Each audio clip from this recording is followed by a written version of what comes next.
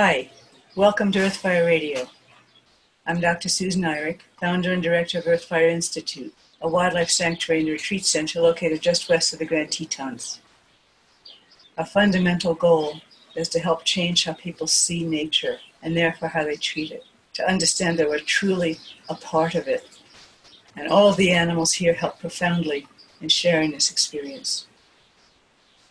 This is a part of a series of podcasts I'm doing with brilliant, innovative, heartfelt changemakers. Today I'm speaking with Dr. Mark Bekoff. Mark is Professor Emeritus of Ecology and Evolutionary Biology at the University of Colorado in Boulder, a Fellow of the Animal Behavior Society and former Guggenheim Fellow. He has written or edited more than 30 books, the latest being The Animal's Agenda, Freedom, Compassion, and Coexistence in the Human Age, and Canine Confidential, Why Dogs Do What They Do. In 2002, he and Jane Goodall published The 10 Trusts, What We Must Do for the Animals We Love. Mark was presented with the Bank One Faculty Community Service Award in 2005 for the work he's done with children, senior citizens, and inmates, much of which continues today. In 2009, he was presented with the St. Francis of Assisi Award by the New Zealand SPCA. In 1986, Mark became the first American to win his age class at the Tour de Haute Bar bicycle race, also known as the Masters Age-Graded Tour de France. His homepage is markbekoff.com. That's MarcBekoff.com. Welcome, Mark. Thank you for doing this. My pleasure.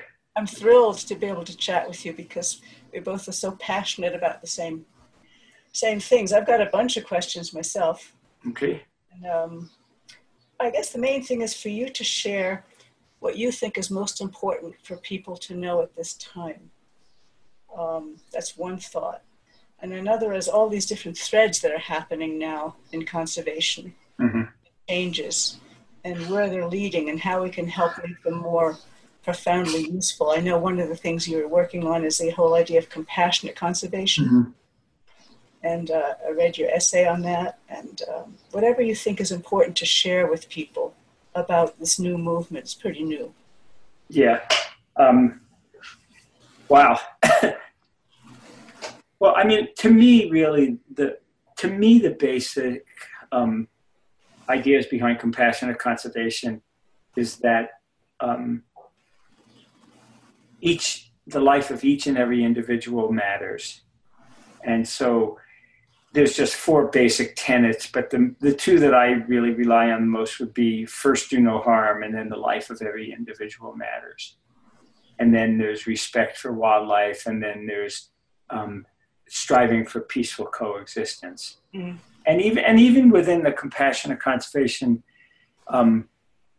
group, if you will, or there's no real organization, you could call it a movement. It's really interdisciplinary, so it's biologists and ethologists and evolutionary biologists, geneticists, sociologists, psychologists, anthropologists, journalists, lawyers. I mean, what I love about compassionate conservation is it's just so transdisciplinary. That's kind of the word that's in vogue these days. So people get together and talk. For me personally, I've been really practicing it for a long time and wrote essays years ago about the value of individuals, you know, the inherent value of each and every individual life, or the intrinsic value of each and every individual life. So that's what's really motivated me to get more involved. So along with Dale Jamieson, who was a philosopher who taught here, we taught courses on animal minds, and we did a lot of writing. We actually wrote papers back in the early 90s about the value of each individual life. So that kind of laid the groundwork for compassionate conservation. So that's basically where I jump in. So I don't know if you've looked at my website or not, but we have a sanctuary here where many of the animals can never be released. So I live with them for their lives and get to know them profoundly on an individual basis, bears and wolves. And the individuality is so striking. 6 bears, 6 different personalities. 7 wolves from a litter, 7 different personalities. Mm-hmm. It's so striking. So I have all these stories I want to share that are so important about each individual being, as you would say, not just, what's the right word? The way I think of it is that each life is sacred. Mm-hmm. That life itself is sacred. Yep. And then from there it follows, if all life is sacred, then how shall we live? Every single life is sacred. It's got Mm-hmm. a value, which to me is more like the deep ecology approach, Mm-hmm. value, which I love everything else. Excuse me. And then taking it one step further is actually into the sacred and spiritual element, which each person can pick what speaks to them the best. Oh, I think it's critical to go into that realm. And along with the deep ecology, I've been writing a bunch about what I call deep ethology. And it's part of I wrote about it in a number of places, but in a book I wrote called Rewilding Our Hearts, I wrote about deep ethology, which is really the effort to learn the behavior patterns, if you will, of each and every individual, like you said, as the unique personalities, who they are, not that they are or what they are. Yeah.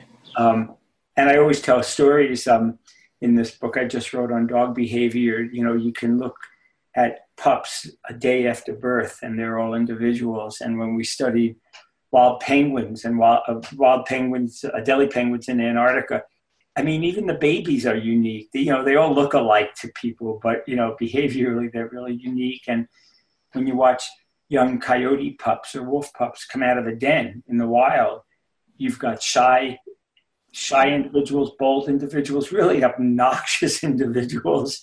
But I think that that's really what should drive everybody in terms of the way they view other animals, the way they talk about other animals, the way they interact and treat other animals, that each life is as valuable as my own life or your own life is to you. Yeah. And a lot of people say those things. And I mean, we've all learned through our life. I certainly have done things that I wish I didn't do years ago. But right now, and maybe not just right now, but for a really long time, I just refuse to believe that each life isn't important to the individual who is living it. And even if they're not sentient, people will say, well, maybe they don't know they're alive, or maybe they don't have feelings. To me, that's just not relevant at all. They're alive. And who are we to decide, who lives and who dies? Yeah. And we can't create life, so someone else did, whoever it was, and who are we to take it away? Well, it's usually done in the name of humans. And now that we're talking about conservation, I've been writing a paper, I've been writing a bunch about killing in the name of conservation. And really, a lot of it is killing in the name of coexistence, because some big organizations for whom the word coexistence is in their mission statement support the killing of animals. I mean, it gets people thinking about what the mission really is. I don't believe we should be killing to coexist. It just seems like an oxymoron to me. Yeah, I'm thinking one of the, so I'm a psychologist also, among other things. And so I do a lot of work in consciousness, Mm-hmm. but my main passion is nature and the retreat, the retreat center, sanctuary I have here. Mm-hmm. And I go talk at consciousness conferences, and to a single one, it's always on human consciousness, shifting human consciousness. Yeah. Nature, we need clean air, It's not what's important to me, and one of the reasons I wanted to talk with you, apart from the fact that I love your work, and I'm happy to expand it any way I can, is what do we do to change this? Is there anything besides writing? But I will go and talk, and we don't give weight. We give weight to computers, and we give weight to human events, and we give weight and meaning to a lot of these things, and we don't give enough weight and meaning to air or animals or water. We don't. So there's an imbalance of what we not just attend to, but give importance and weight to. Mm-hmm. Do a complete reversal where all life has weight and human life is right in there with it. But we completely lost, and in the conferences I've been to, we're completely lost in human consciousness and the universe. Wait a minute, we came from the earth, we need to have our feet in the earth as well, not just leave to the universe. We're grounded in the earth and life and the life systems. Right. There's been a number of conferences, far more than I've gone to, but I've gone to on animal consciousness too. But, and really, over the years, they've gotten, when I say better, they've gotten much more, they're more sensitive to who other animals are, the types of consciousness they possess. What gets me about some of these meetings is, once again, how little we really know even about human consciousness. And I don't mean that in a negative way.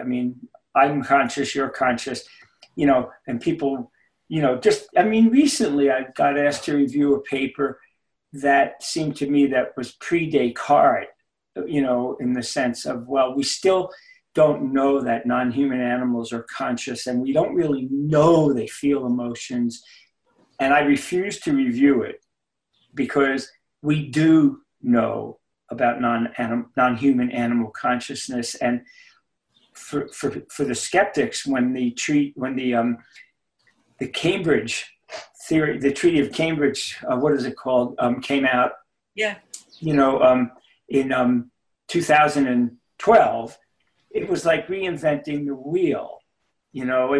16 scientists, mostly well-known, only a few of whom have ever studied real animals, concluded that non-human animals are conscious.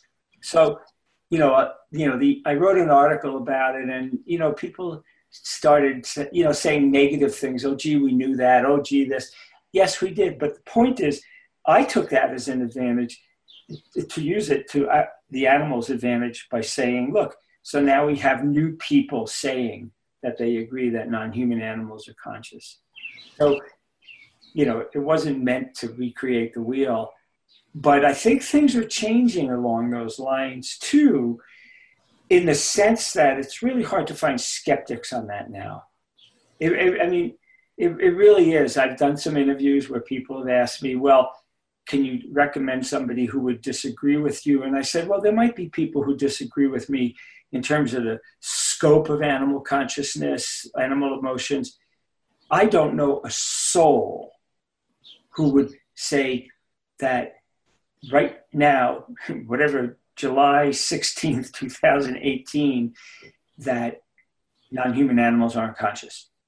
I really don't know anyone who would say that. That's wonderful. Well, I think that what that means is times are changing. People are paying attention to, data, evolutionary biology, and common sense. Common sense plays a role. To me, the major thing is, how do we then use what we know on behalf of other animals? Yeah. And maybe we'll get into that. But, the Federal Animal Welfare Act in the United States doesn't recognize rats and mice and fishes and insects as animals. They've actually redefined the word animal to exclude those animals. That's just stupid. Where are all the scientists? It's inane. And when I talk to other scientists about it, they'll say, well, it doesn't really matter. We know they're animals. And I'll say, no, it really does matter, because you can torture the hell out of these animals because they're not animals. So what it means is they're not covered by the Federal Animal Welfare Act. You see the same kind of responses in different aspects of conservation, where you kill one species of owl to save another species. You kill fish to save, birds. What's going on in Washington State now, killing wolves. Yeah. And that's one example that I use, about the sacred value of all life, and that life matters, is you've got organizations who are sitting on what's called the Wolf Advisory Group, WAG it's called, where they joined knowing that they could not dissent. And the WAG says it's okay to engage in the authorized removal of wolves, which means the killing of wolves. So on the one hand, you've got these organizations who defend wildlife and are striving for coexistence, who say it's okay to kill wolves. A major failure of imagination. Yeah, exactly. Yeah. There are other ways. That's I was talking about giving weight and also thinking larger. You wrote about it so well in the compassionate conservation essay. They just think the immediate, the short term, the harsh. But with a larger imagination, it's going to be a much better solution where you don't have to kill anything. You find ways of coexisting. It's a total failure of imagination, limited human thinking. Well, yeah, I mean, it's definitely limited human thinking, but those sorts of decisions really reek of human superiority and human exceptionalism. That too. You don't see people joining those organizations where humans would be substitutes for wolves. You know, I mean, you hope you don't. I mean, I know there are people who do, but right. And so if we don't treat humans that way, why would we treat wolves and other sentient beings that way? You know, so for some people, if sentience is the key criterion for treating them with respect and dignity, well, you couldn't find any more sentient beings than wolves. Yeah. You know, it's a whole thing. It's across the board, even with fishes. You know, we know fishes are conscious. We know that they feel pain. Yeah. We know that they have very rich emotional lives, and they're killed by the trillions, not the billions. Yeah. So go ahead. Yeah, sorry. I was going to say, I think it goes out. I think the suffering goes out into the air, and we just feel it all around the world. The suffering. It's not just trillions of fish suffering. Other animals are killing suffering, and I think it disrupts everything. I think there's a major sense of PTSD in the air. I couldn't agree more with you on that. I try to, sometimes I'll talk to people, and I'm a pretty up person. I'm an optimist. I really am still. I think we need to put the best foot forward and believe we can make a difference.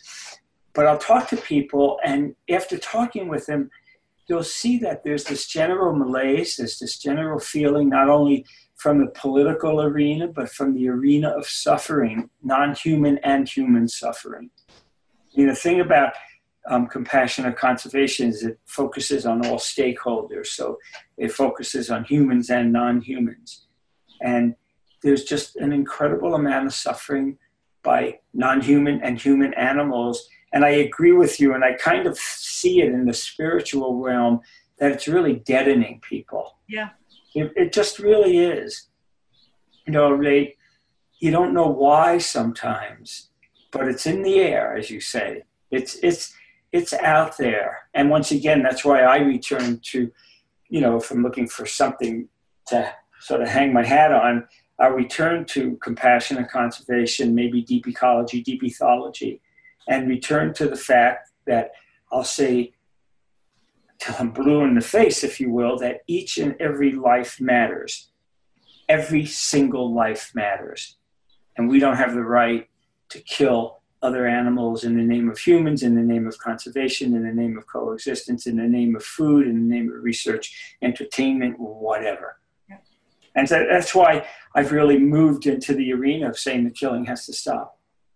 Because we get on these slippery slopes where people will go, well, you can't really we won't do this, but we can do that. And then when you ask them for the principle of why, right, they can't explain it. And I don't mean that in a negative way, but what it comes down to is we're better. We're exceptional. It's a fundamental point of view that all life is sacred. If you really take that point of view, everything follows from that. That's right. How do we get people, my own work is, how do we get people to start to look at that?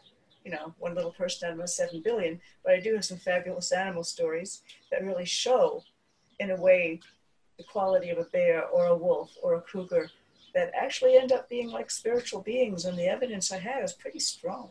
Mm-hmm. But yeah, I mean, it's out there. People just have to be open to it. They think that spiritual connections are fluff. People sometimes say, oh yeah, you live in Boulder, Colorado, you know, it's all crystals and fluff. It's not. It's the basis of life. It's life comes down from spirit, however you want to express it, you know, whether it's Goethe and his idea of information blueprints that come down and are formed through the DNA into beings, whatever it is, or whatever. Well, yeah, I mean, there's an ethologist who studies animals and has watched different animals for many, many, many thousands of hours.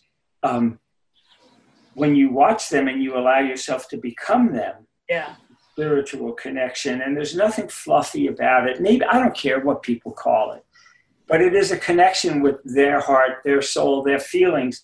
Yeah. So it's spiritual. That's how I define it. It's tangible too. Yes, very. You know, and what you were talking about this, you know, malaise or this PTSD or this just general downer attitude throughout the world, that's also a spiritual connection. It's because of the break. It's a spiritual connection, but a breakdown in the harmony. Yeah.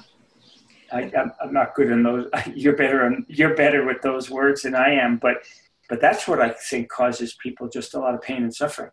And the other side of the spiritual thing that's tangible is if you're connecting deeply with an animal, as you know, is you start to glow and the animal starts to glow. Mm-hmm. Something utterly magical happens. It's very tangible. I bet you could measure the energy field around the two of you and between you. So one of the things is beginning to change so I always hesitate to use the word like spiritual ecology because I'm afraid people are going to go off into fluff. But I haven't found a better word than spiritual. That is what it is. I have a book right on my bookshelf somewhere, and I can't find it now, called Spiritual Ecology. Yeah. Yeah, I wrote a blurb for it, and it's not fluff at all. But how do we begin to change attitudes? The most fundamental thing of what we're doing, your work and my work, is to change perceptions and attitudes so we change how we behave. Well, I think one way is to realize that everything is interconnected. Yeah. We once again, people think that's fluffy, but it's not. We're all interconnected. It might not be in a tangible way, but everything that I do and everything you do and everything everyone else does goes into the universe and has an effect. And it can be across space and time, for example. Yeah. And we become, as a species, we humans have become very, very powerful. We just really have, and we don't realize that. I mean, a lot of people with whom I speak, my attitude to try to change them, if you will, is just to put the information out there. No arm twisting, no shaming, no making them feel guilty or something like that, because it doesn't work. But I think when I ask them to imagine what it would be like to be a particular, say, non-human suffering, or assume the life of another human being in a developing country where there's nothing, and allow yourself to go there. You have to allow yourself to go there. You then can begin, I think, to empathize and feel their pain and suffering.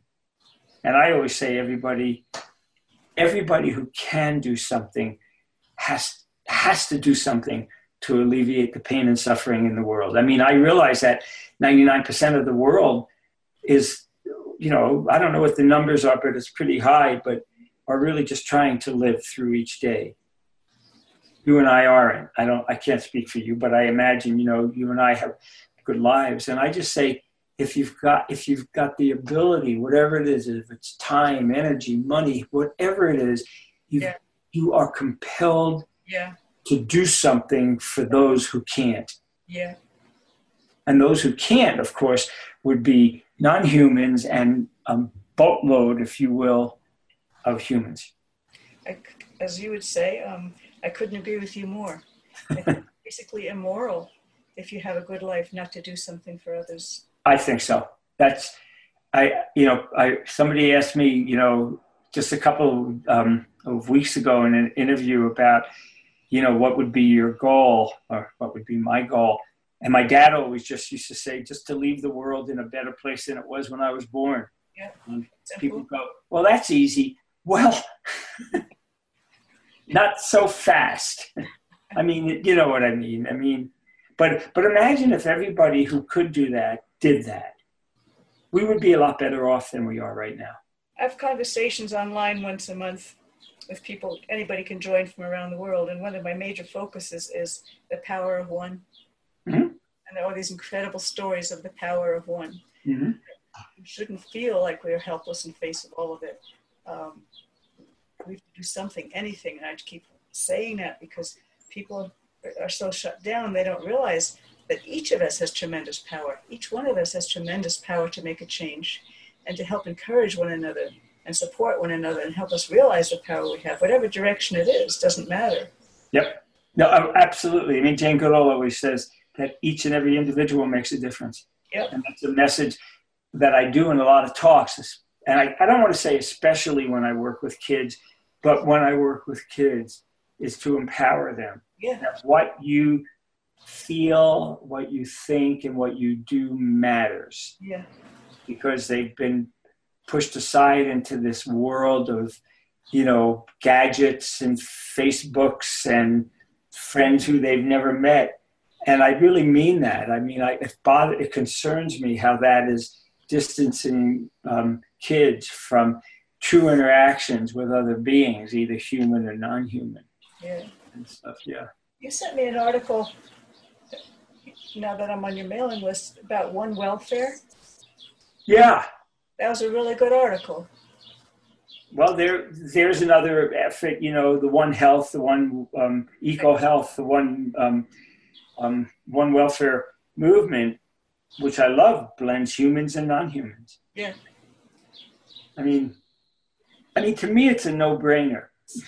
But people still say to me, well, there's so many humans who are suffering. Why don't you work for them? And I'll go, I choose to work for non-humans mostly. I do work with humans. I've been teaching a course at the Boulder County Jail for 17 years to all different sorts of prisoners.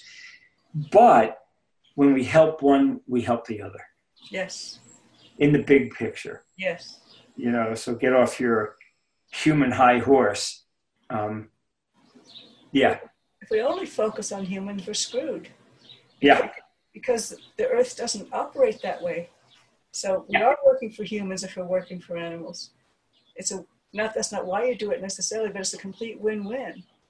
And vice versa, when you're working on humans and you're trying to get them to change their values or their moral compass, you can also be helping non-humans. Yeah. But that's what I meant before in the spiritual realm, is we're all in this together. Yeah. You know, we're all one in that sort of metaphorical sense. And, you know, you can believe it or not, but it's really clear that when you make these false boundaries and you separate humans, non-humans, higher and lower non-humans, higher and lower humans, you get into these ridiculous and meaningless hierarchies that favor those on top and abuse and basically harm and maim and kill those on the bottom. Well, it's true of everything, whether we separate blacks from whites or Vietnamese from or animals from people. It's just women from men or old people. We're doing the same thing in all of it. And absolutely. So, all the isms. Yeah, we do it with animals. It's just another way, except that the animals, and I would go further because I'm also in love with the earth and the plants and the trees, all of it. They're all essential. So. Absolutely. Yeah. Yeah. And they're all integrated. My own feeling is if you go into a forest in a respectful way, I think the forest is actually glad to see us. Mm-hmm. I think it welcomes us. Mm-hmm. And so my own work is always on the win-win because I think it works better than, oh, this is awful and that is awful, which is all true. But then everybody gets depressed. But what a miracle if you walk into a forest and you start to feel its life and all the life around you, and you feel it welcoming you and you welcoming it, and you both, if you get into the right place, you both start to glow. What kind of nourishment is that for us? Yeah. And that we're missing that. That's the tragedy. We're missing it. Us as humans, we're deprived. Yeah, I mean, I've been really interested. There's a book called something like Your Brain on Nature, and I've been, writing about how being out in nature has positive effects on people. Not everyone. I wrote an article and somebody wrote back and said, well, not everyone loves being out in nature. No, they don't, but that's not the important point is that it's not that everyone loves it. It's that a lot of people do. And once again, when you get down to the individual level, it helps a lot of people to say hello to a tree or to a dog or to a cat or to watch birds or wild animals. I mean, whoever you're watching, And I just find myself constantly, not a vitalist in that sense, but maybe I am, but, wondering what's going on in the tree. Yeah. I mean, I don't know what trees think about, and I don't know if they do think, but it doesn't matter. It matters that they're alive. Well, there's so much evidence now about how much more sentient they are. Yes. Thought. Yes. And yeah. I mean, the whole field that's growing about, tree sentience, or not only tree, but plant. The sentience of flora. Yeah. Fascinating. Yes, wonderful. And will we be wrong about something? Sure, but who cares? Just open the door. Yeah. So you talked about anthropogenic conservation? Anthropogenic. Well, I mean,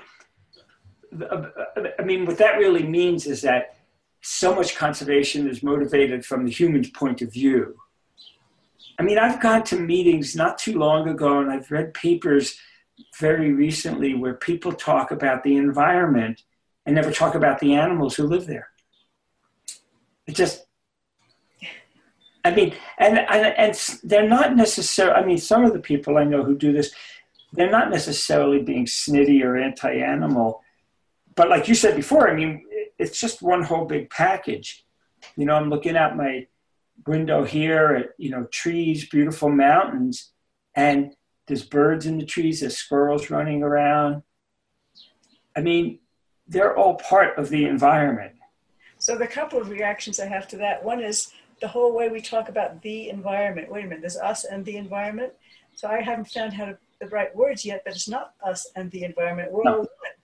Or nature, like nature's out there and we're here. Wait a minute. We're breathing the air right now of nature. There's a tree out there breathing its oxygen. I just ate a tomato. Its genes are in my blood. So the whole idea of nature and the environment, I think we need to find different ways of expressing it because it sets up a distinction. The environment. Oh, absolutely. It's a dualism that can be really, it can be fake. Awesome environment. Yeah. I actually I try to get people not to take this dual, it could be more than dualism, but take this dualistic we, them, or us, animals, including humans, and them, or quote, the environment. We are the environment. So when something happens to the tree next door, it can affect me. It could affect the life of the squirrels who I enjoy watching. I don't get to watch them. It affects me. I don't have that joy. I just cannot make that separation. Maybe it's just how I was raised or born or whatever, but I can't make those separations in terms of the interconnectedness. We are interconnected. Intertwined, as one person put it. Yeah, we're intertwined, yeah. Yeah, that's another great word. Yeah. I sometimes think of it as all these beings have threads, and these threads are out in the universe, and they're just, you can't even begin to disentangle them. So, I always just tell people, whatever works, and if it works in a positive way, do it. That can be the way you view the world. But I thought you meant, but maybe not, with anthropogenic conservation is the idea of not us humans above, but of us now that we're in the Anthropocene, how we can begin to live with and interweave human life with nature in an entirely different way. And then in order to do that, we have to have an entirely different fundamental approach. We need to start with something very deep Mm-hmm. Fundamental change. And, you can save land here and you can save water here, but it's not going to make any difference in the end if we don't have a fundamental shift of perception, fundamental shift of understanding how things work. Otherwise, Right. Little bits here and there. Yeah, I know. I think what I would mean by anthropogenic conservation would mean that it's motivated by humans, and that sort of conservation has tended historically to favor humans. That it's motivated by and favors humans rather than looking at members of individuals of different species as being key components of, say, an ecosystem.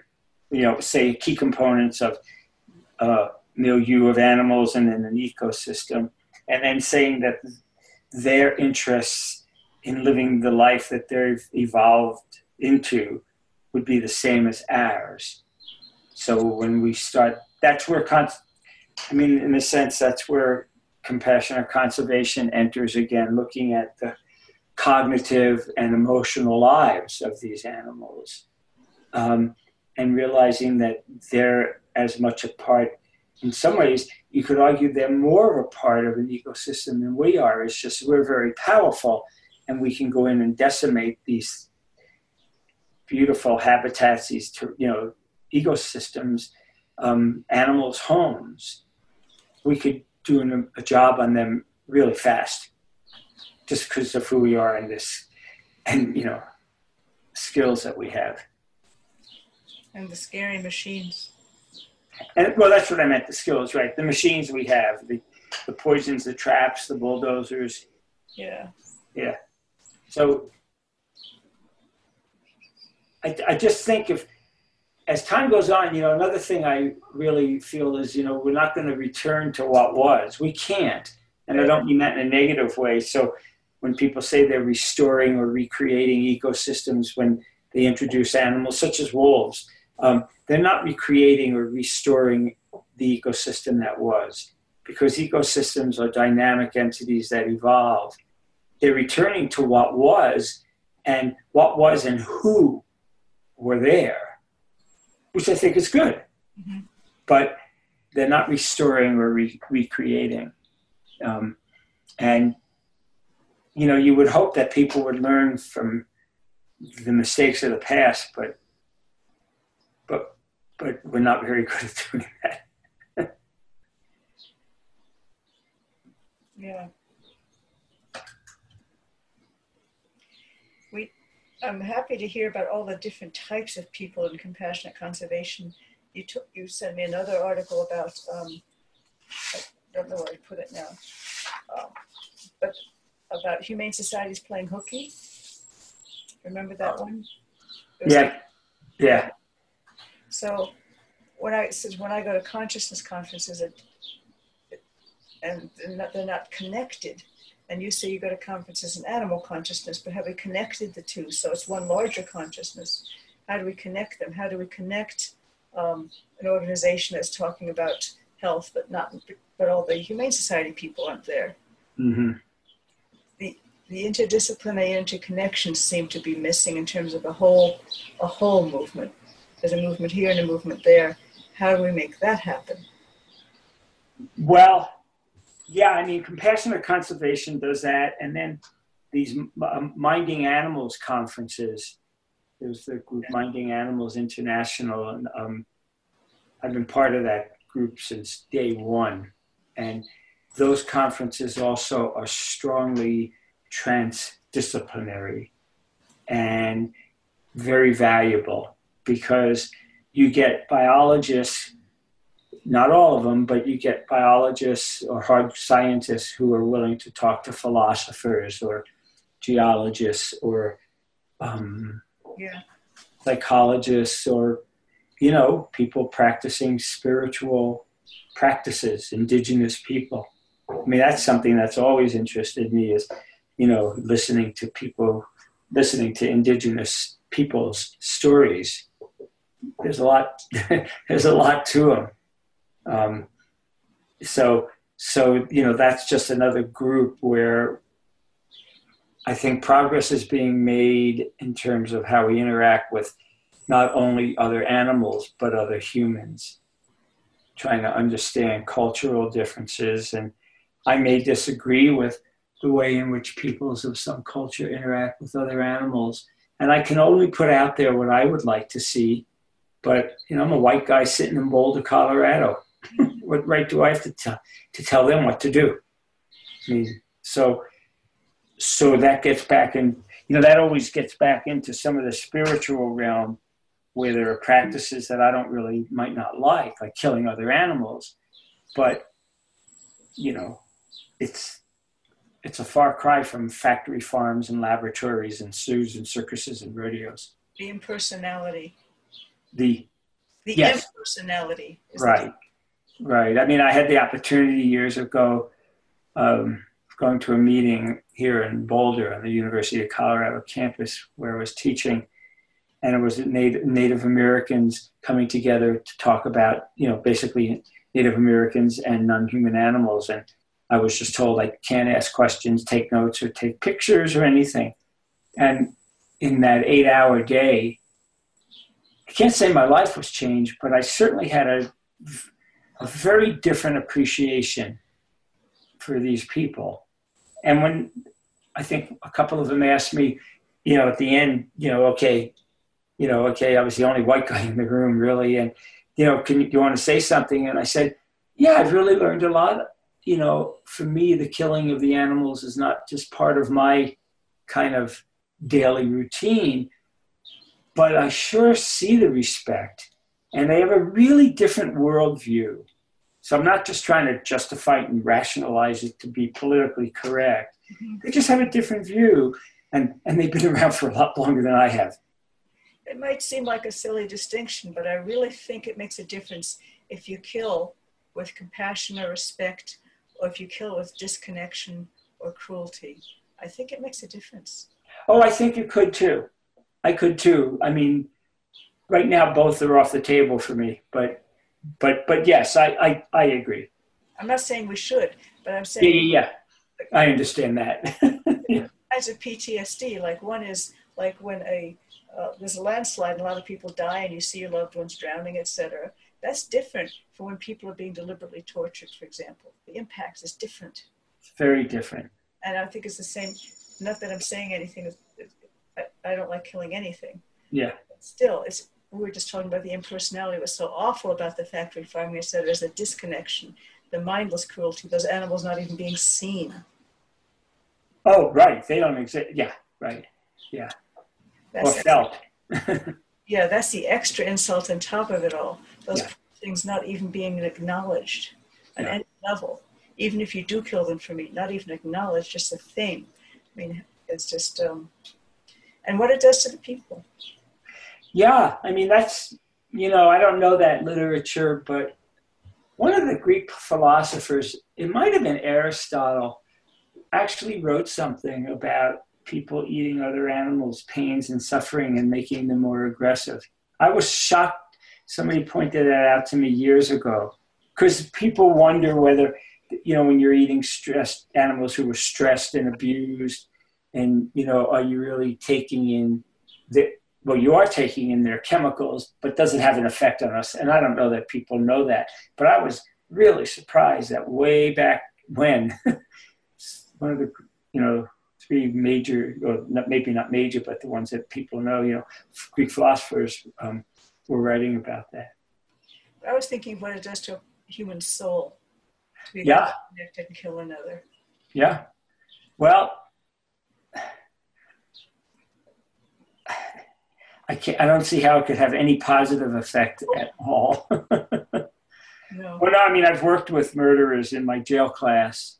Yeah. I'm seeing them, in very compromised situations, but I've really learned a lot from them. And yes, for a lot of them, it's just wrecked their soul and spirit, and they have souls and spirits as well. So, yeah.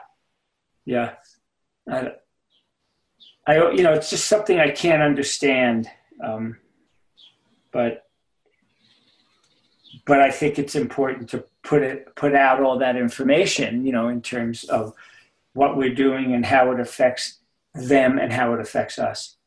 That might be an avenue into the future when people come to realize that as you treat other beings, you are maybe having either no or a positive influence on yourself, but when you're mistreating them and you're abusing them, you're having a very powerful negative reaction on yourself. All the good new stuff that's happening in energy work might help that, because that's getting increasingly accepted to the negative energy, the impact of it on a person. Mm-hmm. Yeah, I mean, like I said before, things are changing. They're going slowly, but things are changing. I'm not going to, people say, what do you think that in 50 years the world will be as good as it is now or as it is now? I don't know. I don't think anybody knows. But for the things or the topics in which I'm really interested, I'm seeing slow and incremental changes, and that's good. And there's Paul Hawkins' wonderful book from years ago about the blessed unrest. Yeah. And it feels to me like things are changing all over the world, that there's an increasing recognition of all of these things, whether it'll happen fast enough or that we don't know. The only thing you can do is contribute as much as you can to it. But I definitely feel things moving and shifting in a positive direction. People are just so hungry also to help and to do what they can, even if they don't know what it is.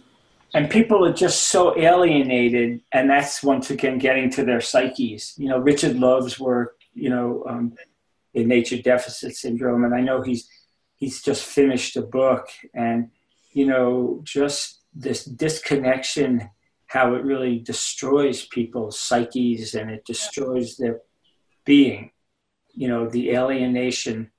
We're built to connect. We are built to connect in different ways. Not what works for you may not work for me, and vice versa, but right. But I think part of what's going to drive the change will be these feelings of discontent, where people want to live, if you will, happier and healthier and more altruistic lives. Mm-hmm. And then they'll realize they're all related. There's been studies shown that for people who are lonely or people who don't have good lives, volunteering is one of the major things they can do to feel better. And what's great about it is, I don't care, go volunteer because it makes you feel better, but you're also helping someone else. I know people, who said, well, wouldn't it be nice if they were volunteering because they really wanted to do it? And I'm going, yeah, maybe it would be, but they're helping themselves, and by helping themselves, they're helping others. And then you've got that intertwining where you are feeling better, they're feeling better, and then you need to harness that positive energy into a future better world. I tend to be somewhat optimistic also, partly because it's the only practical thing to be. Well, yeah. I mean, you can't work with kids and be pessimistic. I've had young kids say to me, that everybody tells us it's impossible, so why should we do anything? Because we don't know that it's impossible. Well, I always say, of course, if you're convinced something's impossible, then it will be impossible. But we don't know. The thing I was going to say was your comment that there's some hope in the deep discontent that people feel. I agree with that. I think they're really hungry. They're really deeply discontented. They sense something's wrong. I do think that we are by nature all deeply connected to the earth. Even if we're in the city, we don't even know it. We do like to go to the park, or we like dogs or whatever. We're connected. Mm-hmm. We sense instinctively that something's missing. We don't know what it is. We don't know where to look, but we sense it. And I think that level of discontent, if we can somehow tap into that more to show people where we might be able to have richer lives, as in connecting with other life, I think that is a very important insight on your part. I think I really see it in a lot of my friends, for example. So I think it's real.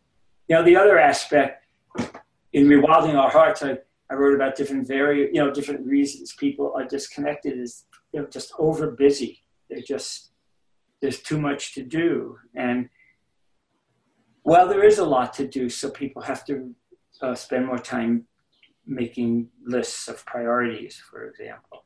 But I always think if you make a list of priorities, doing something for someone else, then you will in turn benefit. We don't question what we want versus what we need or what we're told we want. Yeah, right, exactly. We don't question it. It's another major, what do we give weight to? Do we question what we want versus what we need? We do have a richer life if we really explored that more. Yeah, no, that's absolutely true. And that, of course, gets back to the interconnectedness and the spiritual component. Yeah. I'm pretty amazed sometimes. I was just thinking of some people I know who, when they used to hear those sorts of words, would really either laugh or, go, oh, it's a bunch of bull. But no, now they're realizing that to talk about spiritual, intangible interconnections, intertwinedness, if that's a word, intertwining, really works. They feel better. I've actually had people tell me this, and I've had inmates at the class in the jail I teach tell me that feeling of being intertwined and that feeling of oneness has really given them hope and made them more optimistic and made them realize that, despite the very bad things some of these guys have done, they're not useless human beings. Yeah. They're not, they shouldn't necessarily be marginalized as being useless. I ran into a guy just on Saturday in Boulder who was in my class, and he's up and about now, and he doesn't ever want to go back. And he told me that learning about other animals and learning about the interconnectedness of humans and non-humans and humans and nature and non-humans and nature, blah, blah, blah, all those interconnections helped him along. Because he really realized that if he wanted to be free, he was going to have to change not only his worldview, but how he behaved in the world. This also stops the sense of isolation, which is such a big part of it, a lot of it. Oh, yeah. Yeah, that's why Facebook and those things are so popular. Because people are... They feel isolated. The prisoners feel isolated. Yeah. Before they even go to prison. That's one of the reasons they do the things they do, because they don't feel they can be part of.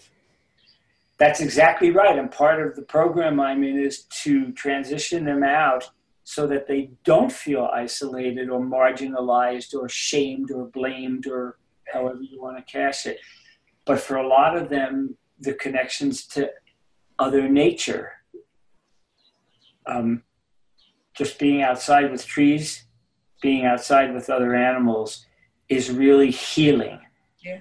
And motivating and energizing, and makes them feel better. I've just had so many of them tell me that. It's amazing. And the profound love they have for the animals they care for, if there's a program like that in a prison. We don't have one here, but yes. It's just beautiful to see the profound love they have, caring for a damn parakeet, not to denigrate parakeets. Yeah, no. Oh, yeah. But also, since we don't have that, a hands-on animal program here, just talking about them and, asking them to relate stories of the animals with whom they grew up. And if they were out in nature, you could just see their eyes light up. Because a whole lot of them, the first thing they want to do when they get out is get away from humans and go into nature. I mean, I hear that phrase, get into nature. I want to work with dogs. One guy wants to become a dog trainer. Another guy, has been working as training guard dogs. I mean, these are people who could just with just a blink could be spending the rest of their lives behind bars. Yeah, it's a very beautiful thing to see. Yeah, and there's a spiritual component, and they talk about it freely. They really do. Mm-hmm. They feel it more. In some ways, they may feel it more than you or I because of the situation in which they live. Wow. Wide-ranging. I used to teach in a Supermax. And okay. One inmate, I'll never forget. He was a serial rapist. And he was in prison for I don't know how long. And after we started talking a while, he said, you know what? I set it up so I was caught because I got more and more into the serial rape, and I knew that the next thing I was going to do would be to kill. and I didn't want to. Yes. So there's a profound decency in someone who you would say as a total, but who's compelled on some level. Yeah. Yeah. Yeah. Well, yeah. I mean, a lot of them just wind up there because it's the only way that they can. It's the only possibility that they'll get the help they need. They won't get it at home or on the streets. Yeah. It is the isolation and any sense of connection. Like, I bet there are a whole bunch of people who don't ever go to prison because they have a dog or a cat. Oh, I bet. Yeah, we don't know that. And once I mentioned something along those lines to the guys, but you don't know how to study it, but it would be a fascinating conversation. Yeah. Yeah. Huh. True. I'll think about it. It's the connection. It's the connection we need to stay alive and healthy and sane. We just need it. And Yeah. it doesn't really matter what it's with, whether it be a plant or a dog or a human or a tree. It doesn't matter. Yeah. It doesn't matter at all. We disintegrate without a connection. Yeah. And an energetic exchange. Yeah. With some other living being. Yeah. Well, this has been lovely, Mark. Well, thank you. This has been great. I wasn't taking notes, but I've got notes in my head that I'm going to be writing down. Well, the good news is it's recorded. Yeah. Yeah, so we'll get it all. Thank you for joining us today, Mark. Mark's website is markbekoff.com, MarcBekoff.